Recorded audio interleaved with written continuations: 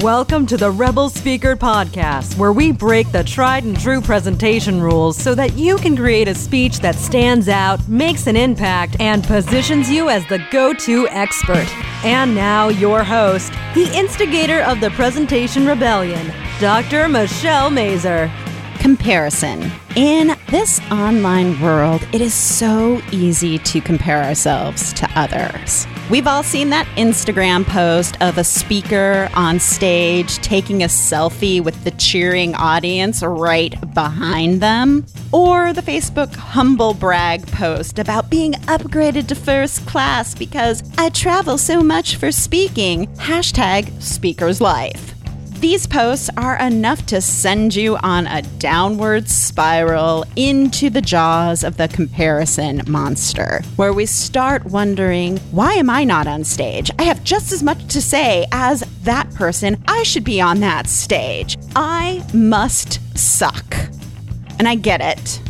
I do and did that too, especially when I first started my business. So confession time. There was one speaking coach when I first started out that drove me bananas. She was everywhere. She was talking about her unicorn 6-figure launches. She had pictures where she was blowing glitter or showing off her heart hands. And it made my blood boil. But the fact of the matter is that she was way ahead of me in her business. And she and I are two different people. Because if you ever see me blowing glitter in a picture or making heart hands, then that's the day you, dear listener, should check in with my husband to make sure I'm okay. Because that is not who I am. And because my people, they like me because I'm a bit of a rebel and a straight shooter. I am not about rainbows and unicorns and glitter. But we all fall prey to that comparison monster. So how do we stop comparing ourselves and escape the grasp of the comparison monster so that we can stay focused on creating a speaking business that supports us? So welcome to the Rebel Speaker Podcast. This is Dr. Michelle Mazur. I'm the CEO of Communication Rebel, where we help speakers get paid by crafting a message that matters to their audience and those who book speakers. So today, I'm going to tell you one lie that the comparison monster tells us. Also, 2 truths on how to defeat that monster so that you can start getting on stage, spreading your message, and making a difference. So here's the biggest lie the comparison monster tells you. If someone has already done it, you can't do it at all.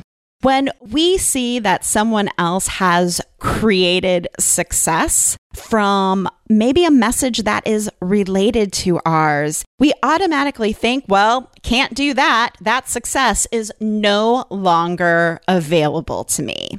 Let's say you talk about leadership, and one day on Google, you stumble upon a speaker who has almost the exact same take on leadership. And you see their pictures, you see their sizzle reel, and you think, oh, crap, I can't talk about this anymore. For me, when I am in the middle of creating something new for my business, whether it's a talk, whether it's an offering, I often will find another person who is doing something similar to what I am doing. All that means for you and for me is that when others have done it or are doing it, it shows there's a need for it. And one speaker, one person can't fulfill the need and the demand that is out there for the message. So the universe is sending you a sign when you see a speaker who is similar to you that we need your brilliance on this topic. There's room for you too, because you've got a different take, a different perspective, a new way of seeing and presenting this topic that people are going to resonate with.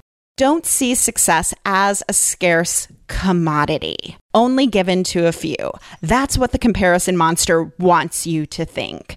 Know that with consistent action, success is available to you as well. So next, we'll talk about 2 truths to combat the comparison monster. Once we know that success is not a scarce commodity, we have to realize that we all start at 0 when we're building our speaking business. We all start with no clients, no followers, no speaking gigs, no speech, no website, no sizzle reel. For most of us, we all start speaking for free. Even some of the big name speakers started that way. I think about the interview I did with Simon T. Bailey on how to break into corporate speaking. That's how he got his start. He started at 0 as well. And you can't compare yourself to the big time speakers like Mel Robbins or Eric Wall or Brené Brown and beat yourself up because you're not at their level. Because you're comparing their spotlight time to your beginning or to wherever you are in your speaking journey. And you've got to realize that each one of those people, each one of those big time speakers, they started at 0 too. So the action step is to embrace where you are right now and realize that every successful speaker has been where you are too. Truth number 2, your competitors are not your competition. Let me say that one more time. Your quote unquote competitors are not your competition. One of the assignments I do with the speakers that I work with is to identify their competitive set. Who else is speaking on the topic that they are speaking on? And I warn them that when they do this, it's easy for them to let the comparison monster snag them in his evil jaws and pull them under. And it's easy for our minds to start thinking, oh my God, I can't believe so-and-so spoke there. This website is so nice. My website is such a piece of crap. Wow, they have a best-selling book. I don't have a best-selling book. I can never be a speaker like that. The point of this activity is not to be snared by the comparison monster. The point of looking at your competitors is, number 1, to see what is possible for you, what success could look like for you. And number 2, looking at your competitors actually helps you identify where you could speak next.